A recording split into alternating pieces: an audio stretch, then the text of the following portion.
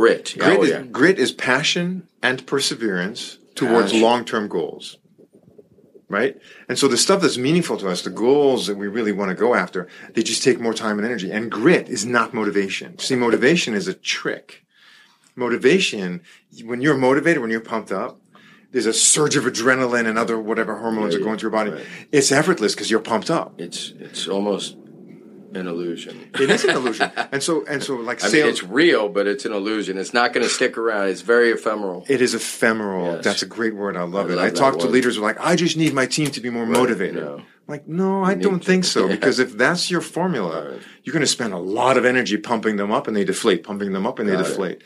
The trick is, and this to me is such a leadership trait and a human trait. I love this. What does it take to keep going when you're disheartened, when you're disappointed, when you're fatigued, right? When the negative data is outweighing the positive data, right? And that's where grit comes in.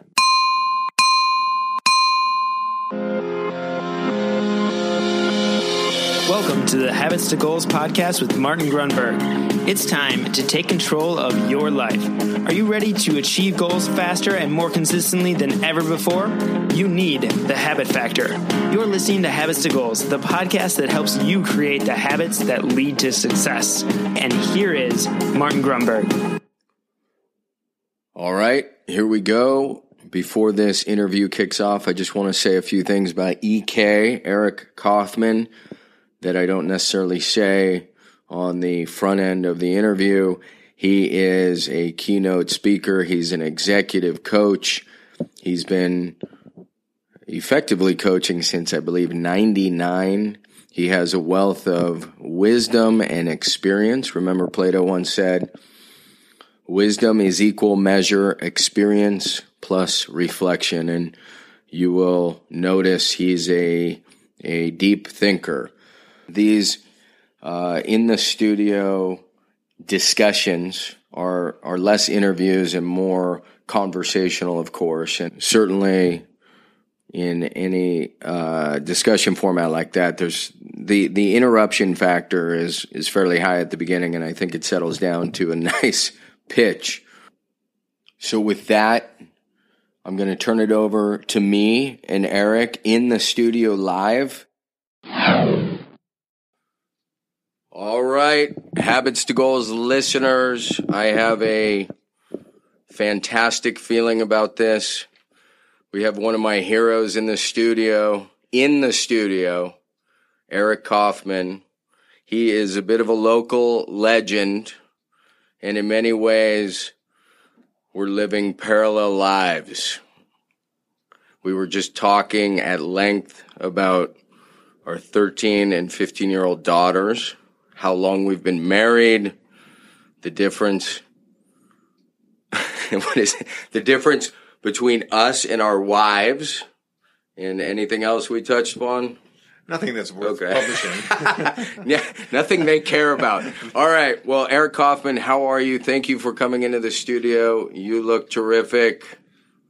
Thanks, Martin. What do you got for us? I am delighted to be here. I'm excited that you're doing this. I love your book. I love all the work that you're doing. Oh, that's too kind. You're too kind. The Habit Factor is a rock and roll concept, and all the way from sort of the basics of how can you get better at your job to what does it mean to spiritually unwind and unfold. So totally delighted to have some time with you. It's great that you're here, and I think I've shared with you that we open the show up with something called the GTR. Uh-huh. You know what that is? The good things report. Awesome. The good things report. So, as is customary, you get to choose. Shall I go? Shall you go? Do you want to flip for it? Talk to me. I'll go. I mean, there's a few good things to report. You're talking about my ninth grader is on a high school swim team, and she is killing it. She's doing a great job, and to be honest, I am envious of that intense level of exercise. I mean, she's in the pool 5 days a week, 2 hours with an Olympic level coach.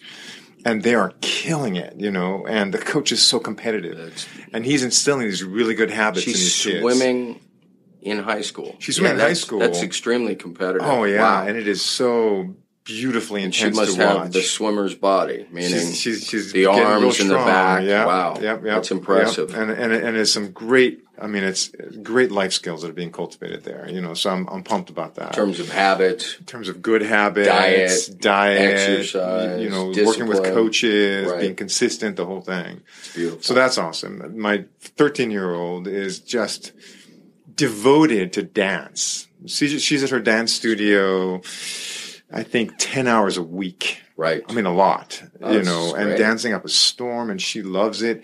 And it is so amazingly prone to injury. Those girls, I mean, at the studio, she's already blown out her ankle, her I shouldn't knee. be laughing, but I get it. And she didn't want to swim like her big She sister. loves to dance. Okay. It's like Got it. all these. Got it. I went to an orthopedic guy with her when she blew out her knee. He says, I see more girls in dance injuries than boys in football injuries.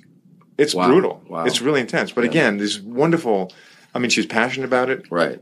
and all these good things are going on, discipline-wise and learning-wise. I love it. I feel like, of course, you've been listening to the show. No, I was just going to say, almost always my GTRs revolve around my girls. So it's crazy that you're saying that. Well, Anything else you got? My parents just celebrated their 50th wedding anniversary. That's insane. Isn't that cool? Where do they live? They live in San Diego. Okay. They're local. Yeah. 50 is it's a big one. Yeah. Holy wow. Yeah, I mean, it's awesome. I joked playing that I with say house's money right there. It's funny because I'm 54 and they're just not quite there. Right. Yet. And what else? What other good things? I bought some new camping gear. okay. Yeah. We're scratching the bottom of Right. the barrel. No, now. that's good. Well, What's going on usually with we you? try to limit it to one or twos, but I I'm done. Camping gear is awesome. So for me, I'm going to confess. It was the first day I got in the water. Last week, I didn't surf at all. Poor me. But no, I had a great little surf session today. It was fantastic. It was beautiful. And I know you know this because the last time we hung out, it was like an hour-long stroll around Mission Bay That's or right. something. That's right. But it was just, in so many ways, you know, it's not just great exercise, it's therapeutic, and then it stimulates the creative process. Like I realized something I could write a blog post about, and then something that I should add to a Mind Bullet Monday, and then something I should add to a webinar, and so you get out just fired up. So, It is. I mean, that spaciousness. Right. You know, that's when you create environments and situations that kind of untangle the active brain and the task-oriented brain, and you can get some spaciousness. Right. Surfing, I do. You know, I meditate. You know, I've been meditating Absolutely. for a long time. The other day, it was not this weekend, but last weekend, both my wife and the two girls were gone out of town. I had like a Saturday to myself after an intense week of work, of just traveling and work. Right. And I had the Saturday to myself. And after a few hours, I was like, all this creative stuff just started popping up. It took a You while. know, though. it took a while. You know, it took a while. And but I remembered how powerful it is to have space. So You know, yeah, I think the space is the birthing ground for great things. But now you know where Eric's coming from mentally, and what I need to back up and do is say, and I'm sure I say this on the pre-show somewhere, but Eric is one of the best writers I know. He's a fantastic author. He's written a book called Leadership, which we're going to talk about, as a hero's journey. So he jumped ahead a little not because that's what he does, but because he's a thinker. So anyways, I want to talk a little bit about this book in particular, Leadership as a Hero's Journey. I'd love to talk about it. Yeah, I mean, you were setting me up to talk about the habit factor, but they're tired of hearing about that. So just a few things. Define, in your words, of course, what a hero, what it means to be a hero. So we're all heroes on the journey. Bit of a right? softball. You've Yeah. never had that one before. Yeah, no, let me think. I mean, essentially, there's a hero and then there's a hero's journey, right? And so we're all heroes on our own journey. And essentially, what I conceive of as a hero is somebody that is doing three things, and the reality is we're all called to do it at all times. It's whether or not we answer the call, right? Great. But the first thing about the sort of the heroic mindset, as it were, right, is that you are going to leave the comfort zone. Got it. So leaving the comfort zone, meaning you're going to pursue something of significance to you, that is pushing you out of the familiar and the known, and it's going to require more resources, learning, and some surrender. And this is part of how you define a hero. It's getting out of... Yeah, so it's getting out of the comfort zone is one. Two is that there's an element of risk and sacrifice, right? So every hero in every story, in every parable is a hero because they have put themselves in some peril. There was risk, there's sacrifice, there was danger. Got it. Right? And that danger can be physical, but for the most part, for most of us, the danger is social and psychological and emotional and even spiritual. Psychological. Yeah, it's I'm going to look like an idiot. I'm going to be rejected. Right. You know, they're not going to think I'm cool. I mean, whatever the range of thing is. And then the third component, without which I think it's not a really heroic experience, is that there's ultimately service to others. Okay. Right? So you leave the comfort zone on an expedition to find something significant, something different, something worthwhile, a prize, as it were. On the sort of path to this prize, there's risk, there's sacrifice, there's danger. And when you gain the prize, you don't just hoard it under your mattress, but you turn around and you share it. So you're making a contribution to other people. If any one of those components is not there, it's not really the fully heroic experience. Otherwise, it's just, you can be an adventurer, you can be a thrill seeker, but all three have to be in place for it to pan out.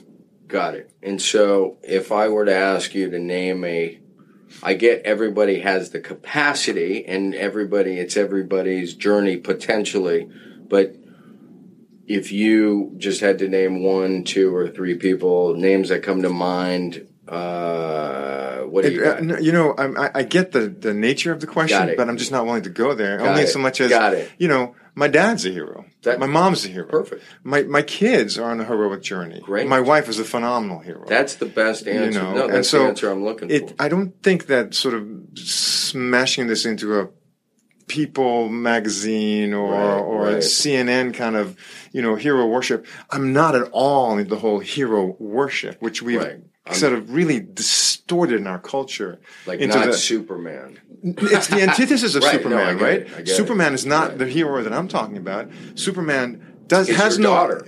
Well, Superman is taking no risk or danger. He's freaking Superman. He can't be shot. He can't be killed. He can't be hurt. Beautiful. He can't be limited. He's a superhero. I'm talking about human beings with all our limits and pains. So when we talk about leadership, that's where those 3 traits, exposures, if you will, come into play. Hugely. Because you work with dozens of executives as a coach and a facilitator in their companies, and like nobody else, you understand, or rare few, you really understand the leader's journey. So when you went about to write this, just explain to me, share with me what was compelling you. I can only imagine a lot of it was seeing through your work and your efforts some common themes maybe, and that compelled you to write this. What's the story behind wanting to write this? So that's, I mean, what compelled me to write it was looking at the notion of a well-lived life. And I have a particular bias towards leadership because I think that the part of a well-lived life is the ability to lead our lives and have this sense of personal responsibility and accountability about what it is that we are up to, right? And I would say creating, but it's not creating, it's co-creating. The universe, the environment, other people, circumstance, genetics, they all have an influence on us. To think that I am the single mover of all the reality of my experience, of my existence, seems like naive, right? But to think just a little. But to think that I get it. Yeah, but to believe that I am not an intrinsic mover of the reality of my existence is pathetic. It's painful. Sure. Right. It's the victim mindset, and I think no responsibility, no ability to respond. Right. No ability to influence and affect, and so really what moved me to write this was, what does it take to live, to exist in a well-lived life? Beautiful. And the 4 virtues that I write about are particularly... List those right now. So the 4 virtues... I know what they are, but yeah. I want you to speak to them. So focus. Correct. Courage. Correct. Grit. Yes. And faith. Awesome. And they answer 4 questions. Each one of them answers a question. And sorry to interrupt, but why that order?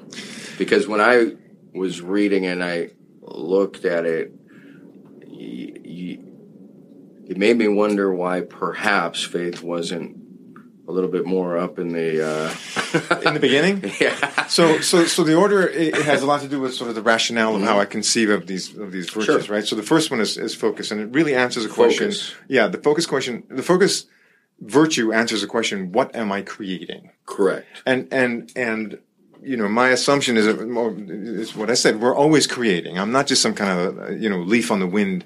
I'm an engaged participant in the creation of my experience. Is it 50-50? Is it 80-20? I don't know. It's shifted. I'm glad you said you don't know. I don't know. I really don't know. Well, there's no way you can know. I've attempted to figure it out, and then I'm sure you have. What? The older I get, the more respect I have for luck. Right. Sure. In spite of the fact that I am doggedly determined. I love that answer. I believe that we create our reality. And I believe that there's a whole bunch of stuff going on that I don't have access to. That's right. And that I just have to abide by. We create our reality, but if a meteor hits or an earthquake goes off, you believe you created that? No, I believe that we co-create within the circumstances that we have. Okay. Right? And I'm not limited by my circumstances, but nor can I deny them. Got it. And what certainly you're not limited to is how you respond. That's like the one fundamentally piece most you control. That is the only piece at some level that you control, right? But how you respond makes a difference. Absolutely. So you start with what am I creating? Focus. What am I creating? But it's not just focus. Like, what's your plan? I mean, plans are important too, right? Or what's your strategy? Strategies are important. It's what am I believing? But why do you what call am I it expecting? Focus? Because focus is. And why not creating, for instance? Because creating is a product. Focus is the process. It's the virtue. So I'm looking at the 4 virtues of heroically of a hero. Okay. Got it. And the virtue that I can cultivate is focus. Okay. What I create is somewhat related to my focus and somewhat related to stuff. Got it. Right? Got it. Big category. Okay. That's great. But I can focus. I can learn to focus. I can choose to be more aware of what my beliefs are. My beliefs drive my expectations. My expectations shape my behavior. My behavior produces results. How does focus differ from habits? No. From what? No. From concentration. Concentration is a singular activity of being able to stay unwavering, and it lasts for moments or hours, right? Focus is an ongoing commitment to a certain direction, right? To a belief. Focus is a way of it's a lifestyle where you're trying to sort of declutter the noise. Got it. Concentration is an activity. Focus is an attitude, right? In the way I'm positioning. Yeah, no, that's fine. That's my distinction. I think it's a good one. I really like it. Because you can concentrate, like we're concentrating now, right? Absolutely. But I'm focused on, what am I focused on is what I'm creating. So I'm focused on being or becoming or doing. Those are the areas of focus. So I'm a listener, I'm driving around, and I'm thinking this sounds interesting. What is the key question? Is it not just what am I co-creating or what am I focusing upon or what outcome do I want? Is it all the above? Well, if you want to get like super deep, right? I wanted to. I think I think we're going subterranean, which is super fun for us. But I want to bring it back to the surface for the dude driving around going, maybe they're losing me. So just to bring it back to an application value. What does focus mean to the person listening who just tuned in for the first time? Here's one way to look at it, right? Right. One way to look at it is to say this. My world is my reflection. The world around me is the mirror. Do I like what I see? Yes or no? Do I not like what I see? Yes or no? Okay, so the answer is no. The answer is no, then you have to pause and say, looking at the mirror, the reflection of the world, that is an external reflection of my beliefs and my expectations and my behaviors.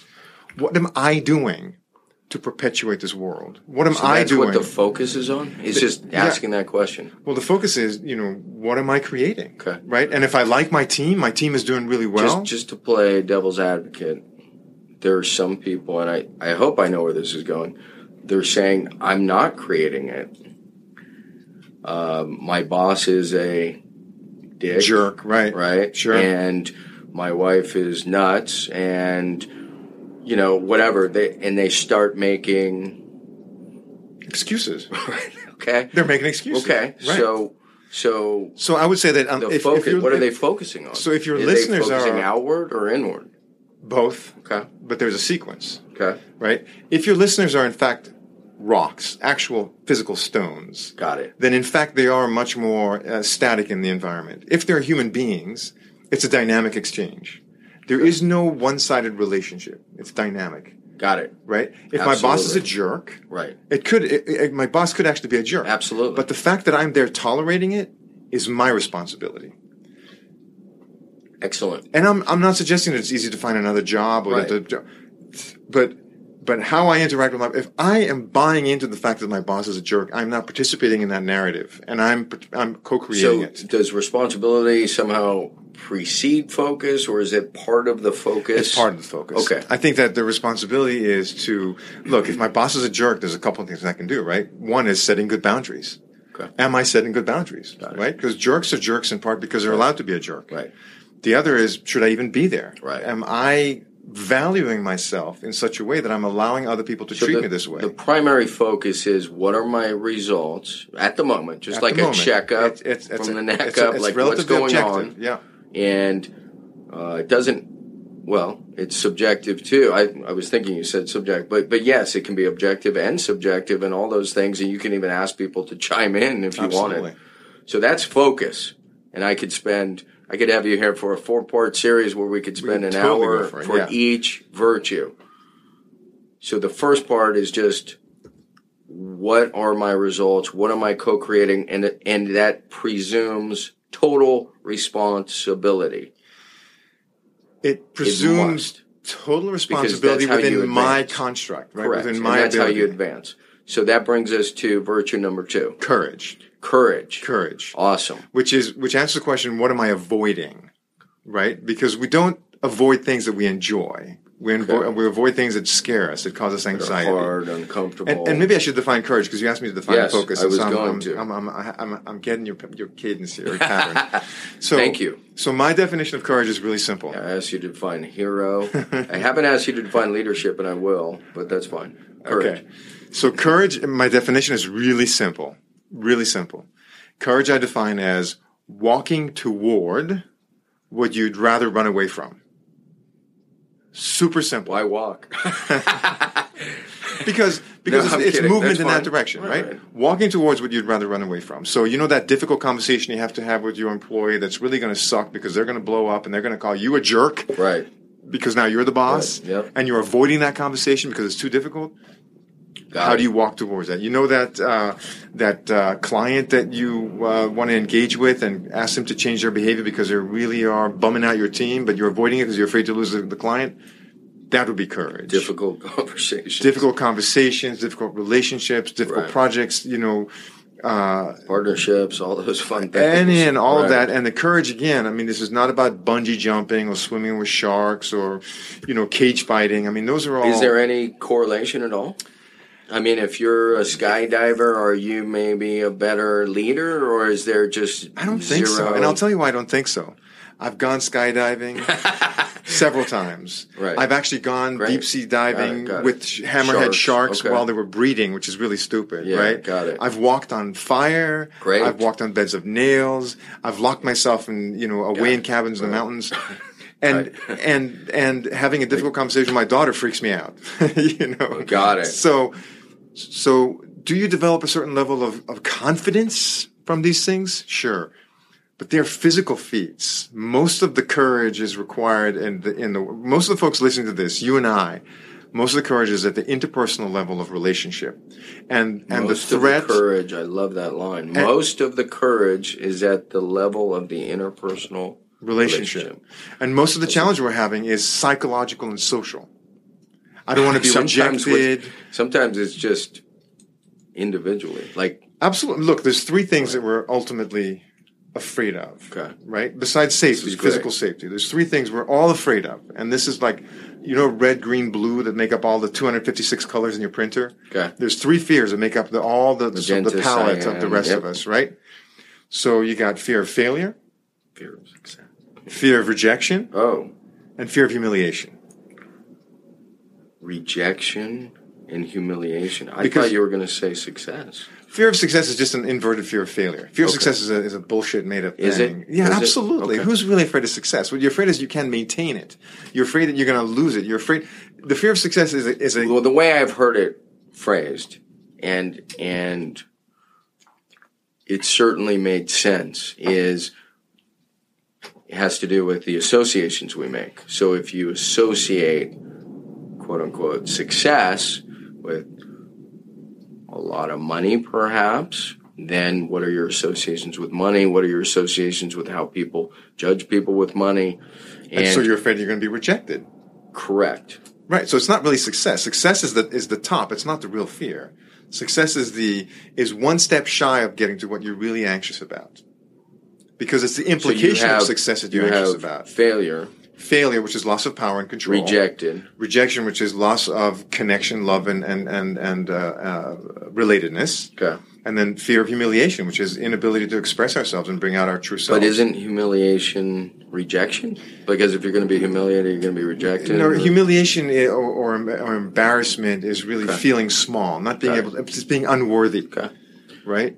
And so that's what we're afraid of. This is great. That's where the courage is important, right? Not jumping off of a bungee bridge, which I've done. It's a blast. Yeah, I was going to say that. It's terrifying. It seems that in some small way, those things could add up to give one particular confidence. But I also see that there's no direct relationship. No, because you don't have to bungee jump or, sing karaoke with your daughter.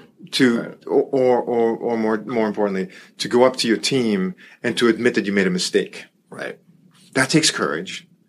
Okay. Right? To say, I screwed up, what I did was wrong, let's try this a different way. I love it. That takes courage. So we've defined focus. We've defined courage.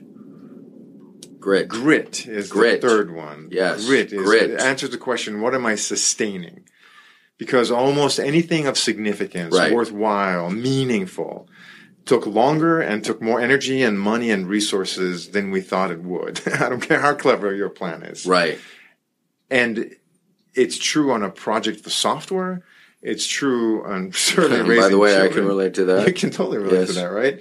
It's true in physical. I mean, I'm training for a half marathon. Good. So congratulations. That's awesome. My first half marathon. I only started running like a year and a half ago. That's fantastic. So I've done all kinds of exercise, but running is a new habit. That's great. People are gonna, just real quick, on a prior episode, I talked about a buddy who was told by another good friend that he was laughed at in his face. He was told he's too big. He could never do a half marathon. I just want to, for the record, say I was not referring to Eric. Okay, good. But the good news for you, just so you know, it was he used that as a chip on his shoulder. It was his motivation. Oh, yeah. And now the guy's run 2 half marathons. He's super fast. He's super fit. And it's just an incredible story. So that's awesome. So it takes grit.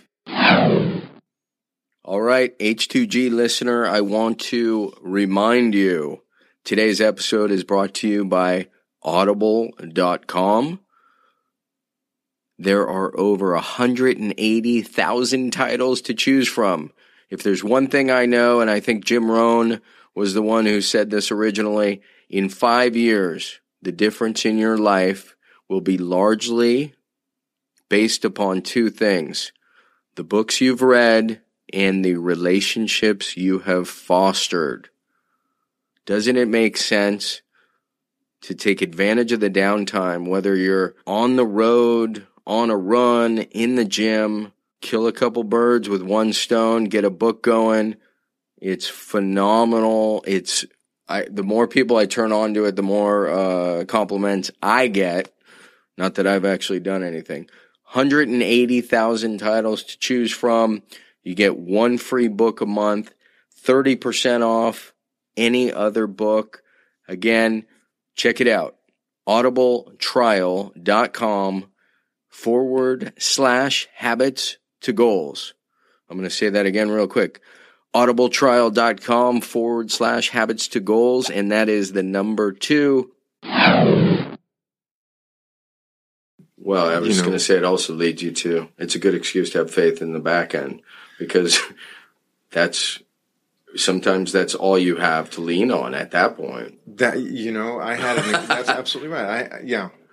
I mean, when all the data is wrong and it's not, I mean, it's correct, it just doesn't support the ambition at hand, what's left? Well, and that's where grit is so important. Right. But then the thing I want to say about grit, I mean, there's so many things I want to say. I could say, well, there's a whole section of the book on it, right? Yeah. But there's one thing in particular I want to take on, which is this sort of particularly American. You talked about kind of the myth, right? You got to. I'm sorry to interrupt, but we have to at some end, unless it ends up being another episode. we got to do a little Tao Te Ching and Lao Tzu, all that totally discussion. Yeah, I don't know how we work that in, but go ahead. Sorry, you just did. Congratulations. Okay. Yeah. So, sort of. But there's a particularly American mythology, but it's a deep cultural myth around the Lone Ranger. John Wayne coming in with his 6-shooter and his pump action, whatever the hell. What's the name of that rifle? With, I know exactly what you're talking about. Visualize it's fantastic. The Rifleman was just such a great TV show. But he is the Lone Ranger, right? Comes in and he sort of cleans up the town. It's a total myth. Right. It's perpetuated by enormous freeways with individuals in each car, where we live in houses that are separated from one another. And, this idea that we are on our own and that success is really more space to yourself. And the reason I bring it up is this very, very, very dangerous myth is for two things. One, grit will then easily be subsumed into the idea that I alone must be gritty. And I'll tell you that that's hugely necessary. But you are even more gritty when you have allies. Every hero has allies. Every story across the entire globe throughout time. If you want to go to the earliest story, the Epic of Gilgamesh. Great. Do you know that one? No, not off the top Epic of my of Gilgamesh. But it does sound familiar. It's a Sumerian, legend. Right. From 6,000 BC. I love it. Gilgamesh is this main character. Right. And even the story of Gilgamesh, he has allies and helpers. Has to. Every Greek myth has it. Every Roman myth has it. What's his name? Luke Skywalker has allies as much as he's a hero. The idea of the solitary, individual is actually counterproductive. And when we talk about leadership, it's the antithesis of leadership. What's the opposite of leadership? Being alone. Yeah, and it's such a good segue. I have a hard time not saying it. Say it. The mind bullet 2 or 3 weeks ago was, do you know, and I don't mean you, to the audience, I get it, what the highest form of maturity is. So, and I'm sure you do, but I'll just run through it. So when we're born, we're dependent. We need to be, burped, fed, cleaned, dependent. And so the big mistake I made, in the event you, listener, didn't hear this one, I'll try to summarize it even more quickly. I thought the highest form of maturity was independence. The hero, the gunslinger, I can take care of it. I can take care of myself, get away. I got this. If I just weren't surrounded by a bunch of idiots, this was the old mindset, by the way. And, of course, it was Dr. Stephen Covey, the late, great Covey, who taught me through the epic book, The 7 Habits, that the highest level of maturity, the highest form of maturity, is interdependence. Exactly. And I think it's a fantastic complementary story to what you're saying here, that to be a leader, you're not the gunslinger. You embrace the highest form of maturity. You understand interdependence. So thank you for reaffirming. No, it's exactly right. I mean, there's dependence, there's independence, there's codependence, and then there's interdependence, right? Yeah. And codependence is sort of it looks mature because you're working with, but it's not a healthy blending. Sure. But when I describe sort of the hero as, the last feature of it, or the third component, as service to others, right? Bringing the prize back to the village and sharing it with the rest of your community. That doesn't mean you just take it and run off on your own, right? If you're out for a walk and nobody's following you, right, you're not a leader. You're just going for a stroll. Right. There's got to be people that are connecting with you, and leaders work with and through others. Right. And the reason I bring it up is that we talk about grit. It's easy to feed into this mythology, like I have to be gritty by myself, right? And if you look at some of the movies and movie characters, these like Rambo characters, and perfect. It's really unhealthy, really super unhealthy.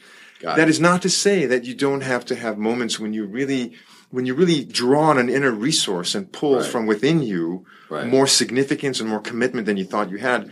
But it doesn't mean you have to do it on your own all the time. Fantastic. And it's very disturbing to me, the amount of distortion that we do in our culture. So you summarize that again. You said it was passion and perseverance towards long-term goals. So passion is keeping it lit, right, and perseverance is keeping it going. What happens when I lose the passion? That's where it's gritty. The passion is just as fickle as motivation. I mean, passion is fickle. Sure, it's no guarantee. I've been married for 17 years. You've been married for 17 or 18 years, right? Yep. The love that I have for my wife. Somebody asked me. I'm going to take the fifth here. No, I'm kidding. Yes. Somebody asked me just today. I was talking one with a friend day of at a mine. time is all I say to everybody. That's right. Who gets caught up in that. But I don't know what's going to happen a year or 2 years. My mindset for I don't know how long has been win the day, one day at a time. And the love that my wife and I share. Not that you don't have the vision. Well, you have the vision, but you're still in the moment, right? So, but the love that my wife and I share, it's fickle. As strong as it is, if it's not fed and tended to, and if it's not rekindled, and if there's not an altar towards which we can then bend to cultivate that love, it is going to fade. As strong as the king of the jungle, a lion is, if it's not fed and any habit, for, right? I mean, it has to survive, sustain. Yeah. So that's grit. Take me to faith. Take me to faith. Right. So, faith is answering the question, what am I letting go? Because you see, faith ultimately... Interesting. Yeah. That has particular meaning at the moment, but I can't necessarily talk about it. But go ahead. We can turn this off and do a Therapy therapy session for yourself. That's fine. But it may have to do with some investment. So there you go. Look, faith is different than trust. Okay. Trust is a strong expectation of something, and there's a level of certainty. Faith is committing yourself without proof.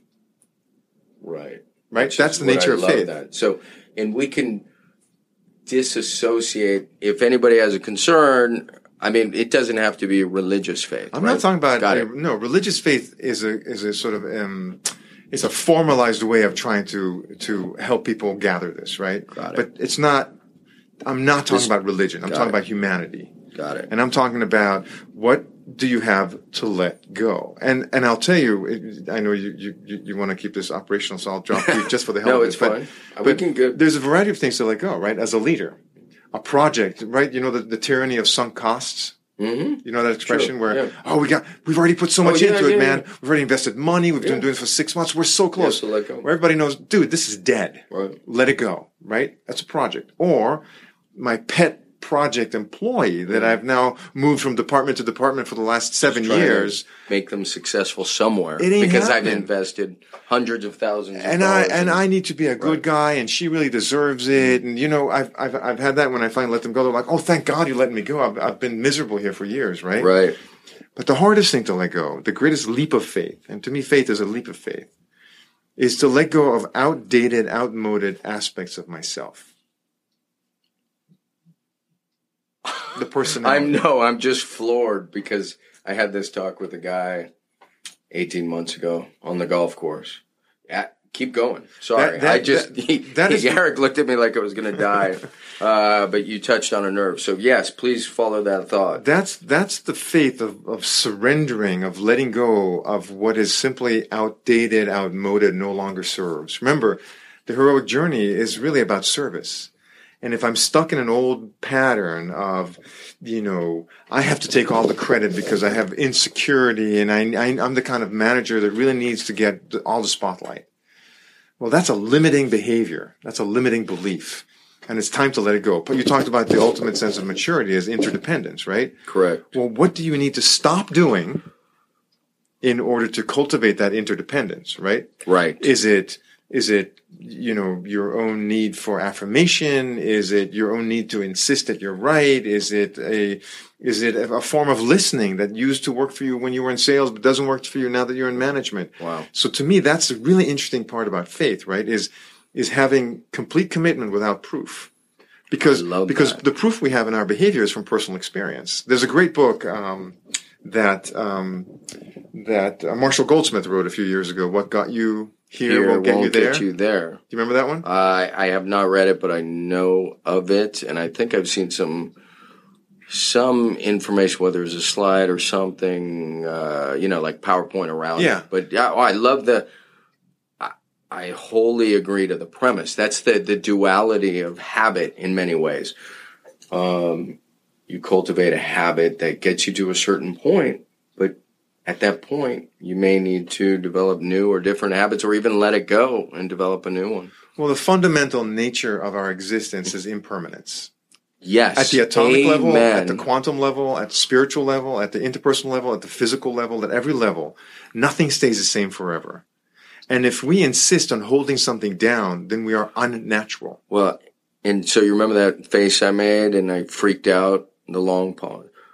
So you called that, I think you said it was something like at a certain point you have to be able to let go of whatever beliefs and ideals. Parts of your identity. That's what you said that got you there. Yeah. So I wrote in The Pressure Paradox, which I'm sure most of you know by now, there's an entire chapter devoted to, it's called Metamorphosis. Mm-hmm. And it's that very same theme, and that's why I kind of freaked out. So it was a bit therapeutic for me because to be author guy, podcast guy, and yet surfer guy, and so it was some of these identities that have really challenged me to realize I can shed that. And by the way, nobody really cares anyways. That's the beauty of it. And I care. You care. We care for ourselves. We're very attached to our own identity. Yeah. Other people, yeah. So that was the challenge for me for many years. I mean, it was a passion project to do the book and the app and then the success, and then everything challenged my own identity. And that's how I have come kind of to grips with it. And so when you said that, I was like, bingo. I'll give you an example. I'll give you a real live example of that, right? So I'm coaching this guy. He's the general manager of a division that's $1.5 billion in sales we're going to do this year. Big company, right? And he's just gotten promoted to overseeing the international market. So not only U.S., but now international. So this guy, we had this really ongoing process because he was a lieutenant, in a nuclear sub. He's a really tough guy, super cool guy. I really like him. And he's talking about how he gets his leadership stripes is by proving his competence, right? So that's how, and it's worked for him, right? And so he proves how good he is, and he gets more responsibility. But at the next level, that could not work so well for him. Right? So we were having, exactly, you're on it, right? So we were having this conversation about him now having to affect the whole globe, the global market, right? And I was saying, well, what you're going to have to really get good at now is influence beyond just your competence. If you're going to lead Japan, if you're going to lead Europe, if you're going to lead Asia or Australia, you don't have time to prove to them how good you are at everything. Right. You have to influence them off the bat. He was so committed to this notion, this identity, that he earns his merit to lead by virtue of his competence. Got it. That he would need another 5 years in the field to prove how competent he is. He doesn't have that time. Right. So it's been an amazing process with him to help him understand that where it used to be that his competence allowed him to be influential, now he has to surrender that attachment to competence and recognize that his influence is his new competence. Perfect. If that makes any sense. It absolutely does. And he has to let go. It is no longer a path to influence. It no longer serves him, and it nor doesn't his company. have to be. No, exactly. He's in a totally different position. But he's all attached to his years Right. and years and years of cultivating a habit. And by the way, that's what it. develops your condition and your character. So it's easy to understand how they're interwoven. And so surrender is letting that go. All right. That is fantastic. We now have the 4 virtues: focus, courage, grit, and faith. All right. And I know we could spend an hour plus on each one, but we kind of have to button this up and move on to the next few things that I would love to get to. And I do want to give you the opportunity. Is there anything, without opening a can of worms, like closing comments around leadership, the hero's journey, something that... an encouraging word that somebody can take away. Later, of course, I will direct the millions of listeners back to you and your website and all that fun stuff. But if there's something you want to pat somebody on the shoulder with. I think that the thing that perhaps a closing thought in this whole thing is that there's 3 dimensions that that leadership as a hero's journey plays out in, right? There's a dimension of results, and that's when you get things done. So these 4 virtues are applicable to actually being more effective in the realm of productivity and interpersonal effectiveness and leading people to results, right? Beautiful. There's a second dimension, a deeper level of it. That's the level of wisdom, right? Which is taking these lessons, these virtues, and figuring out how do you become more proficient, more awake, more effective, so you can learn from the journey, right? Got it. And then the sort of the innermost dimension, as it were, is a spiritual dimension. And to me, that is really the place where you are ultimately using leadership and your life's journey as a way to unfold that inherent quality, which is your essential, genuine nature. And I think that if it was just at the level of results, it would be a missed opportunity for a lifetime. If you gained wisdom, I think you'd be quite fulfilled in what you've learned. But if you can use this journey of leadership, of life, of relationship to unfold the inherent genuineness that is uniquely you, right, and let that be displayed on the face of the planet as the unique experience of who you are, that's a pretty beautiful thing. At the risk of asking this question, I'm going to ask it anyways, which is spirituality, I think, means a lot of things to a lot of people. And in that context, you just framed up these 3 dimensions. What I'm driving around, I don't know what that means. What does that spirituality mean? Spirituality, from my experience, is that connectedness to something bigger than me? Spirituality, I believe, is the capacity for that mature level you call interdependence. It is transcending the small, safety-based, survival-oriented ego structure that is our limited notion of self. And it's having access to the grand interconnectedness of all of the universe. And I would just go back to something you said earlier, and that is there's nothing permanent.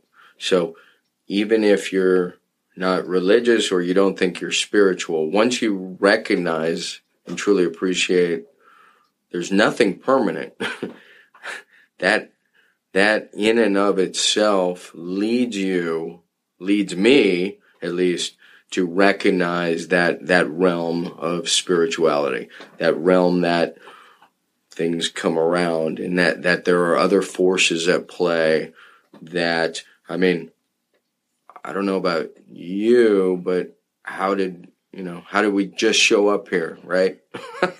And so there's a few other dynamics at play, and getting all those things in line, I think I can appreciate this statement and how these lead to results, but you don't want to focus only on the results.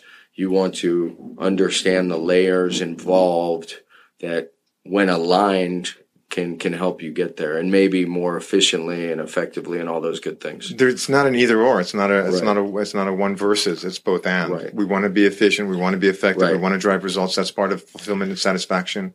This is the one life we've got. But you want to be what does connected. It take? We want to be connected. And interdependent. And when we live a non-spiritual life, by my experience, we're living under a shield and an armor. We're protecting, we want to try and make ourselves permanent. Got it. So if you can really grasp the impermanence, remove the shield and armor, and allow life to touch you and you to touch life, that's a pretty spiritual experience. That was beautiful. I have a few pages of notes. All right. Well, that was, I don't think you could button that up any better. I'll just say it, define success. What does that mean to you?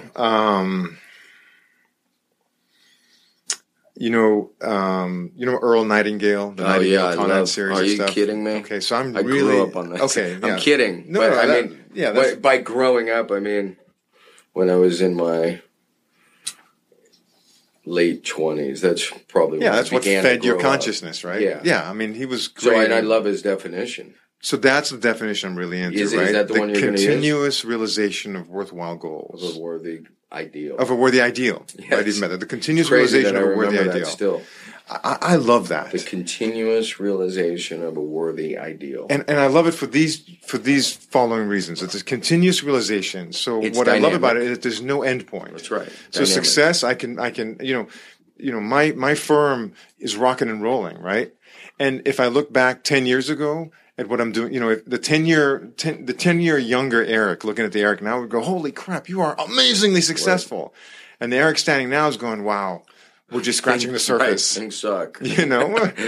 Yeah. Right. And so it's the continuous realization. And realization is making it real. Correct. Right. That's to realize, is to manifest, to make it real. It's so funny. Of a worthwhile ideal. In other words, something that you're willing to dedicate yourself and commit yourself to and form habits around. Worthwhile. That's worth this lifetime. I can't believe you're bringing this up. So mine, and I've shared this, they're probably tired of hearing it because I get to banter back. It's creating your ideal future. It's that, only shorter. Yeah. There's creation involved. It's dynamic, and it's short and sweet.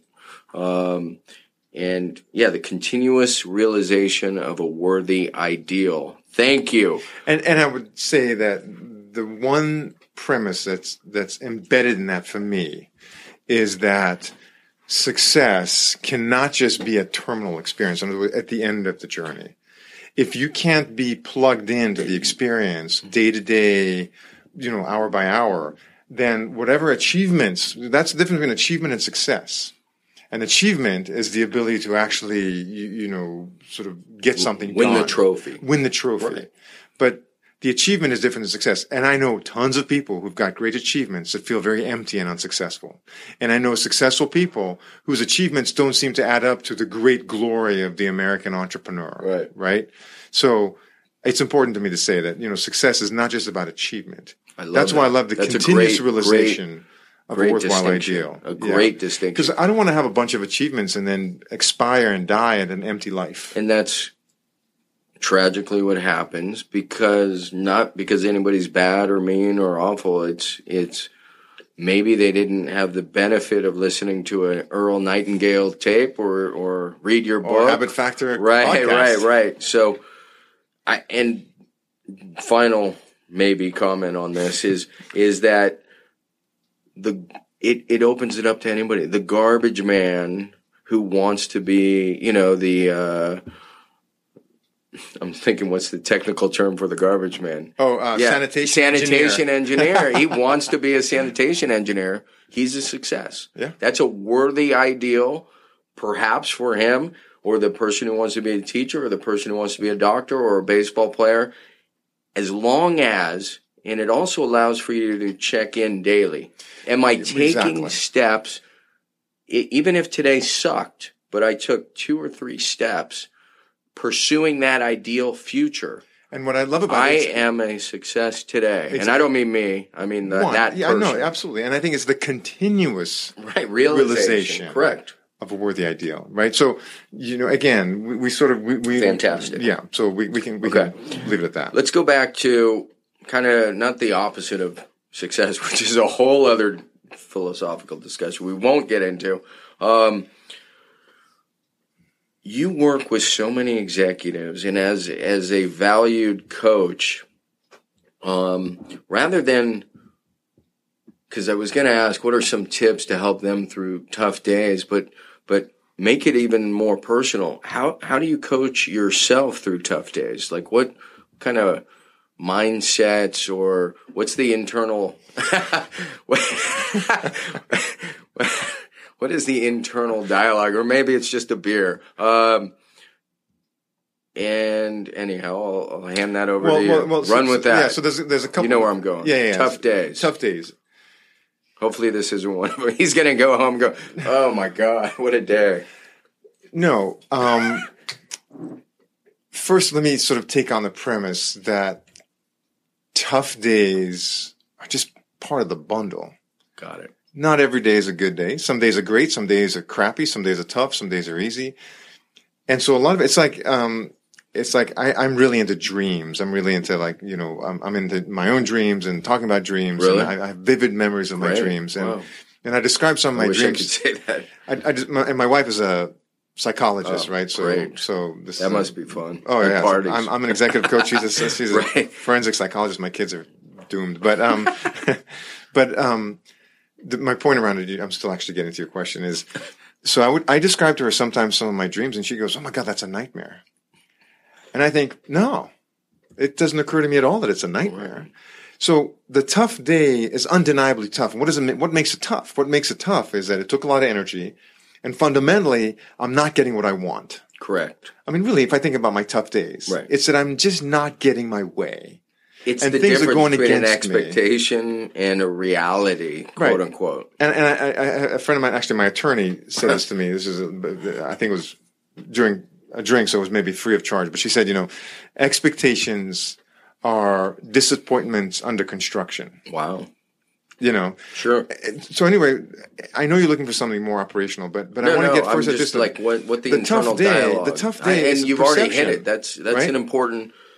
Honestly, if you weren't to say any more, and I know you will, that would be good enough, because it's perspective. It's saying there are 365 days this year.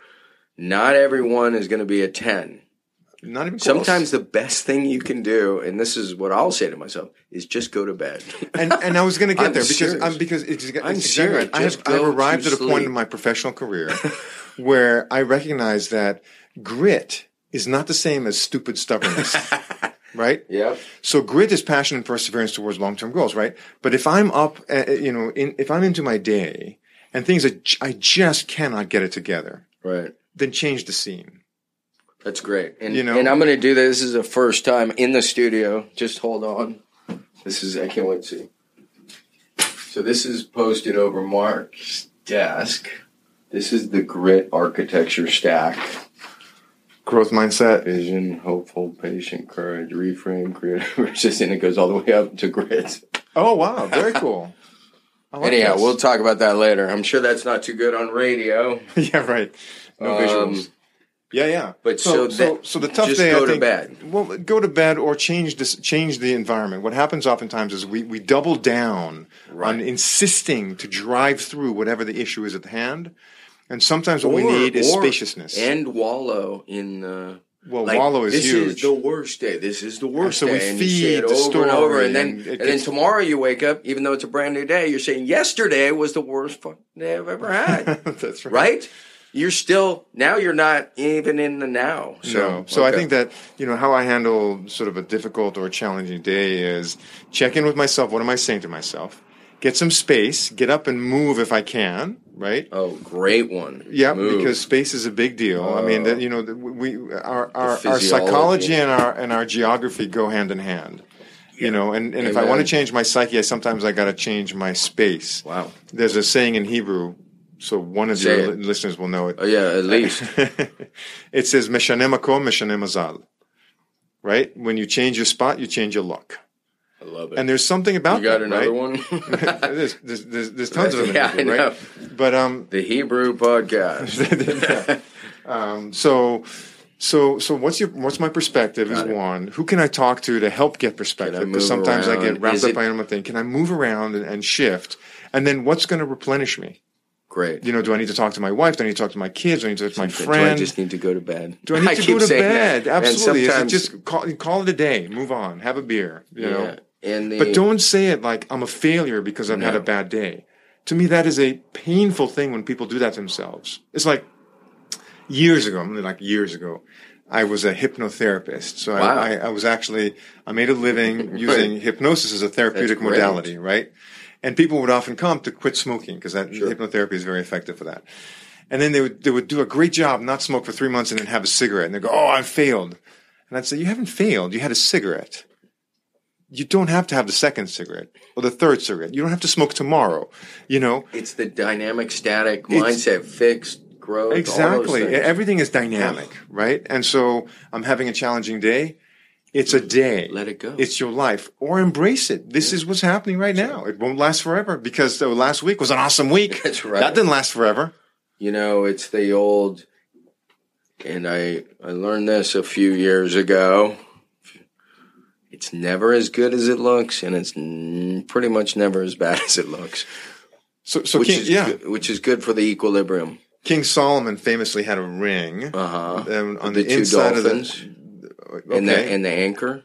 I thought that's where you were going. No, I don't know about that one. Sorry. King Solomon probably had more than one ring. He had a lot of wealth. Okay. But one ring he had on the inside was inscribed in Hebrew, but I'll say it in English. Okay, please. This too shall pass.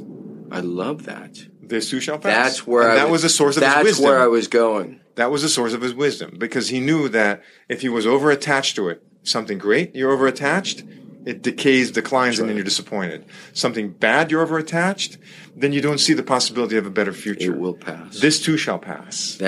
This could just be called ephemerality because we've touched on this theme at least 3 times from 3 different angles. Awesome. It's important. It is important. It's nothing is permanent. Nothing. Not even a digital podcast. No. Not even if you put. All right. Yeah.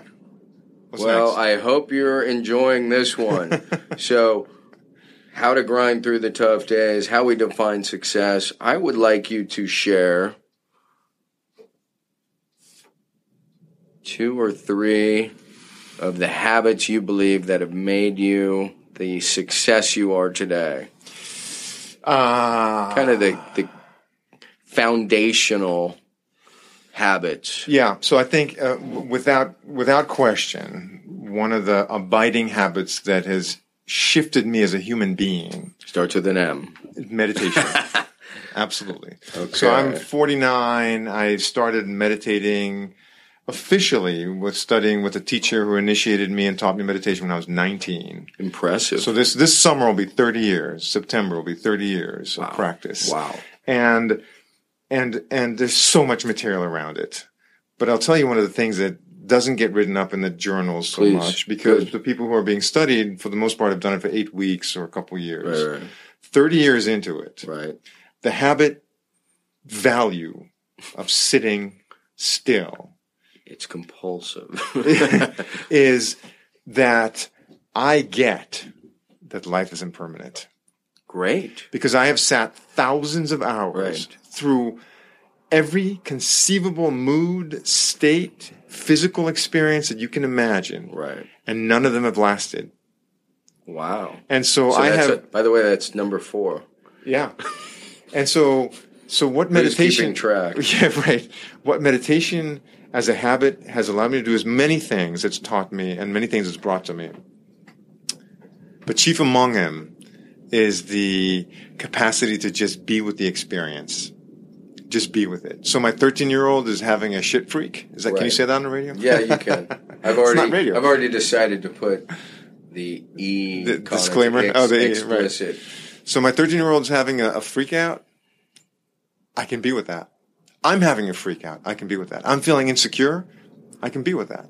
I'm feeling really confident. I can be with that. That is such a peaceful way to say it, though. I can be with that. Because it's rather than fighting it. I can be with it. Or I can be with it. I could just wrap my arms around it, hug it, and say, this sucks together.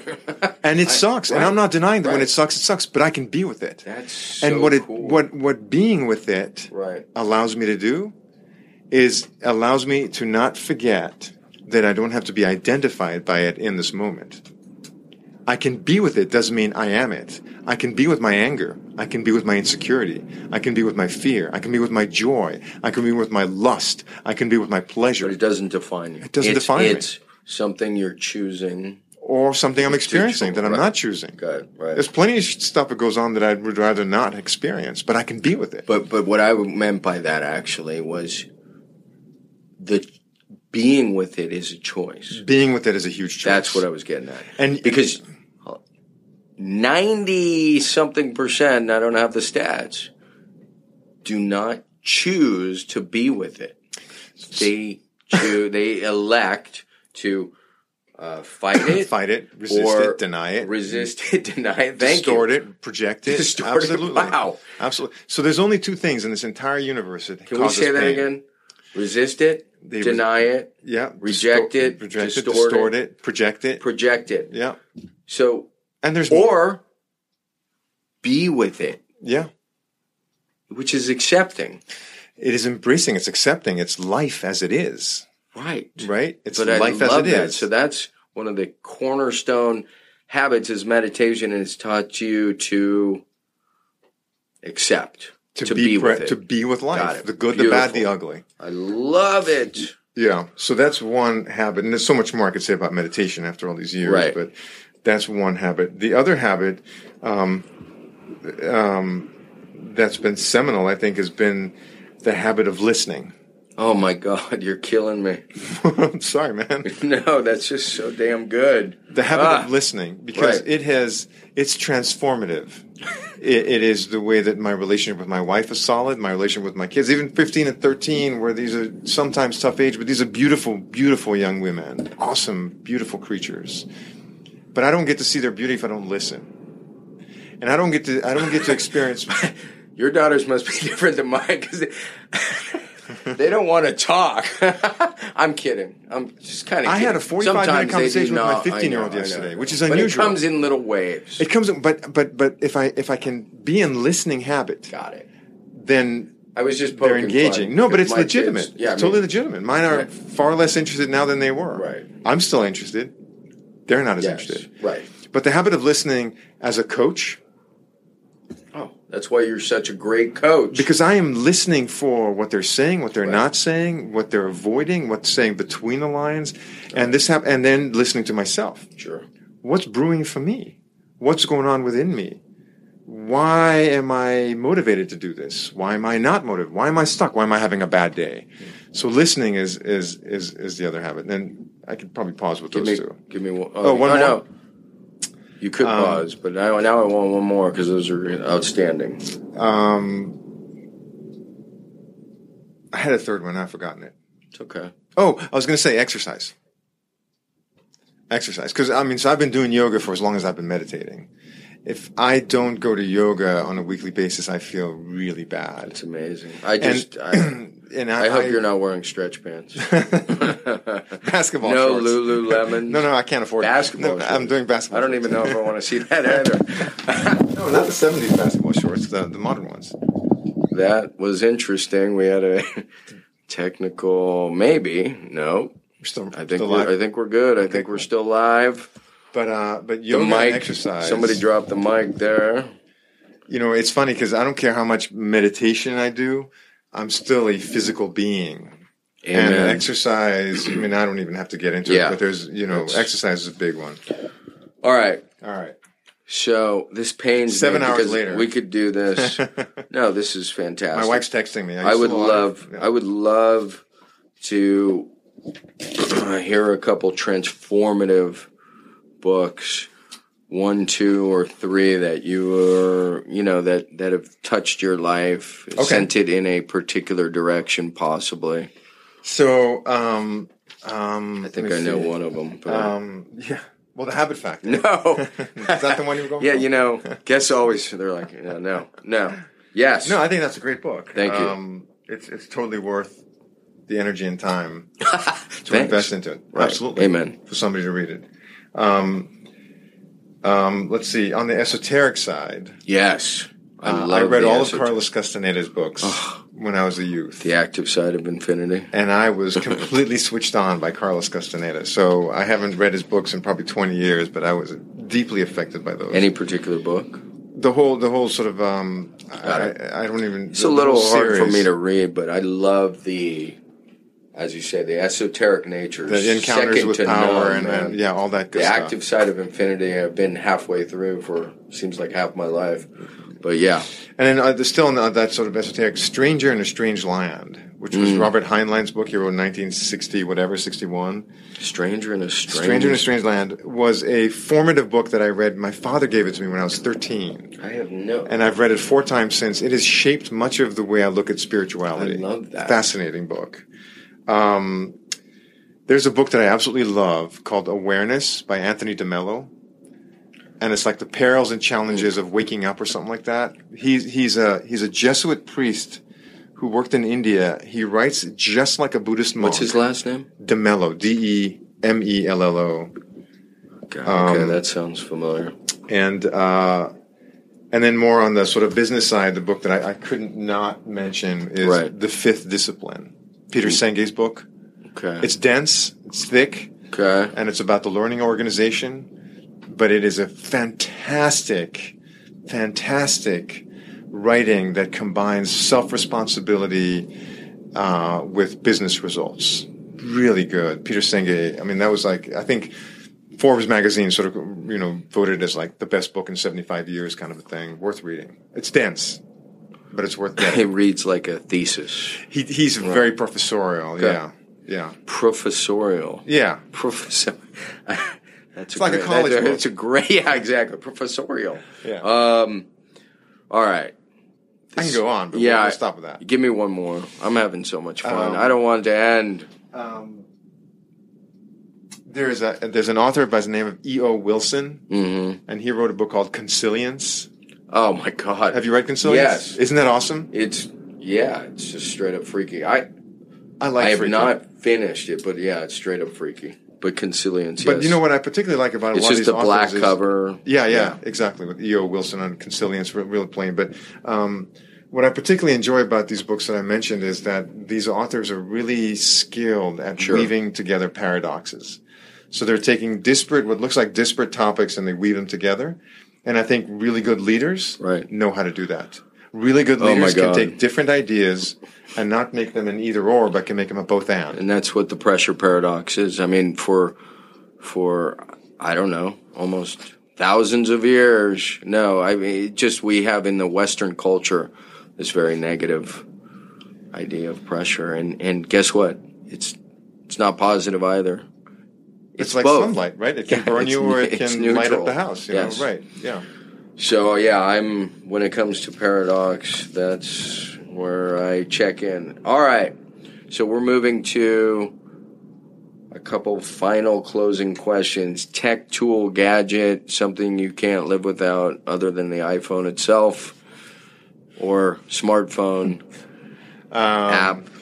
I'm not as techie as I think you are and some of your ilk, but the only thing that sort of pops to mind that I'm really into is, and it'll show that I'm an Android guy, but there's an app called Keep by Google. Yep. And it's a great like to do organizational thing, and it's Google Keep, Keep, Keep. And so it syncs my phone to my computer to all this stuff, but I can take notes in it. I can add pictures to it. I can do my to-do list. I've struggled for years on how the hell do I do a to-do list. That's cool. What do you use for when you write your books? Are you just Word? Microsoft Word? Okay, got it. Like, is there another option? No, well, there's a bunch. Know. Yeah, no, there are some options, but no, that's fine. Nobody revealed it to me, damn it. We'll have to talk fine. after this. No, there's things like on the Mac, I'll use something called Write Room, which is all black, and it's just a blinking green cursor. Oh, old school. Yeah. That way you have no distractions. I love that app. And then there's things like Scrivener, which I have not used, which helps you kind of outline. And no, I'm not that sophisticated. What else do I have for a closing question? Oh, yeah. Is there a not so good habit, a bad habit maybe you're trying to break, adjust, alter, improve upon, which I skipped, so I'm circling back around. I think there's, from a professional perspective. Sure. So I run a professional services, consulting, coaching Great. firm. Name of the company? Sagatica. S-A-G-A. I just call it Sagatica. Sagatica. Sagatica. S-A-G-A. And we will link to it. T-I-C-A. Cool. Sagatica. Sagatica. And so I'll tell you that one of the great challenges that I continue to have, and I've worked through it over the years, is the balance of, so every business has basically got three functions, right? And this is well, every single business has three functions. And this is a book I read many years ago. I forget who wrote it. I wish I can remember. Finding, grinding, and minding. That's funny. Right? Finding is generating the work. Grinding is producing the work. And minding is administrating the work. And everything pretty much falls into those three buckets. So Gerber has 4 buckets. Oh, from the entrepreneur, the E-Myth, right? Yeah, kind of. It's actually what came after. Okay. But it's guiding, getting, process. I can't remember. But there are 4, so that's why I thought you were going 4. So I'm going 3. So there's finding, grinding, and minding. Grinding, and minding. Yeah, so finding is everything to do with sales and marketing. Grinding is everything to do with production, manufacturing, distributions, implementation, and minding is everything to do with, HR, finance, administration, operations, the whole thing. And the habit, anyway, you asked the question about the habit, right? I constantly struggle about this balance between finding and grinding, right? And I'm constantly trying to have better habits around keeping the marketing engine going, but then I get really effective. We get a whole bunch of clients, and now it's into client work, and that the continuous discipline, the habit of marketing gets cannibalized more often than I care to. And I have marketing folks now, but I will draw them into the client delivery stuff because I hold it as that important. So they will try to resist me, but I have a habit of drawing them in against my better judgment. Fair enough. All right. Well, that leads me to. I'm going to pull this out. What, Eric, do you have anything to promote? A new book? I think you were showing me something Yeah. So anything that we can link to, share, promotion? Yeah, so the thing I would I'm really love fired to up share about, that with the H2G listeners. The thing that it literally went online like today. As my new book is being published in September 1st. It's the same book, kind of? Kind of the same book by a new publisher with some changes called The 4 Virtues of a Leader. Imagine that. Are the virtues the same? The same. I'm kidding. Same 4 virtues. Right. The 4 Virtues of a Leader. 4 Virtues of a Leader. And it just went live on Amazon and Barnes & Noble websites. Huge. And it's just available for pre-order. Great. So what we're looking for is, I need to get some bumps in the pre-orders to get Amazon and Barnes & Nobles and Books A Million and Indie. There's like 4 or 5 different places where it's showing up. But that's. You got any particular Amazon would be bonuses or specials? Oh, there'll be definitely. Yeah. I mean, people who do the pre-order will do. There'll be some videos that are exclusive to that, some exercises that are exclusive to the folks, and so we're definitely doing some gift bonuses. Yeah. All right. Well, please, if you're hearing this and you like what you've heard, that's a fantastic coincidence that you happen to. It is totally cool. I mean, really, it is, because I think this. I just literally got the email today that it just went live. Yeah. Well, I would love to help you do what I can, and hopefully I know, not even hopefully, I know that the listener who has just got an earful of who's Eric, persevered through this whole process, who's shown the gritty listener. Grit. So do what you can. It's The Four Virtues of a Leader by Eric Kaufman. Indeed. And Amazon, maybe aim them there if possible. Amazon, yeah. All right, Eric, it has been, as always, enlightening, entertaining. I think we're going to have to save the Eastern philosophy for the next. Let's come back for that. Because this is probably already a little long. Thank you so much, sir. Hey, you've been for brilliant. Having me in the studio. Awesome. Yeah, in the studio. All right, cheers. All right, that's going to wrap it up. Just a quick reminder before we blow out of here. If you have not yet received your free habit tracking / building template and you want to get it really quick, like instantaneously, you can go ahead and text me at 33444 and just simply text the word habits. That's right, habits to 33444. So until next time, to your continued success, make it a habit.